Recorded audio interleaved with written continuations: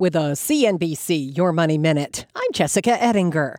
It's been a quick and dramatic real estate slowdown as mortgage rates have doubled since the start of the year. People aren't moving out of houses because you have a 3% mortgage and you're going to move to a new house with a 7% mortgage. So you're not moving. You're saying you're stuck. You're staying where you are. Real estate billionaire Barry Sternlicht on CNBC. If you talk to furniture manufacturers, you mentioned the housing complex. I mean, the economy cannot roar with a housing market in a complete free fall. Not just furniture retailers. Lots of businesses rely on a strong housing market. The housing market is starting to fall apart. 15 to 18 cents of every dollar is housing market related. And that is a very, very substantial part of our economy that is now going into its own recession. Ritholtz Wealth's Josh Brown on CNBC. There's lots more on the real estate market at CNBC.com.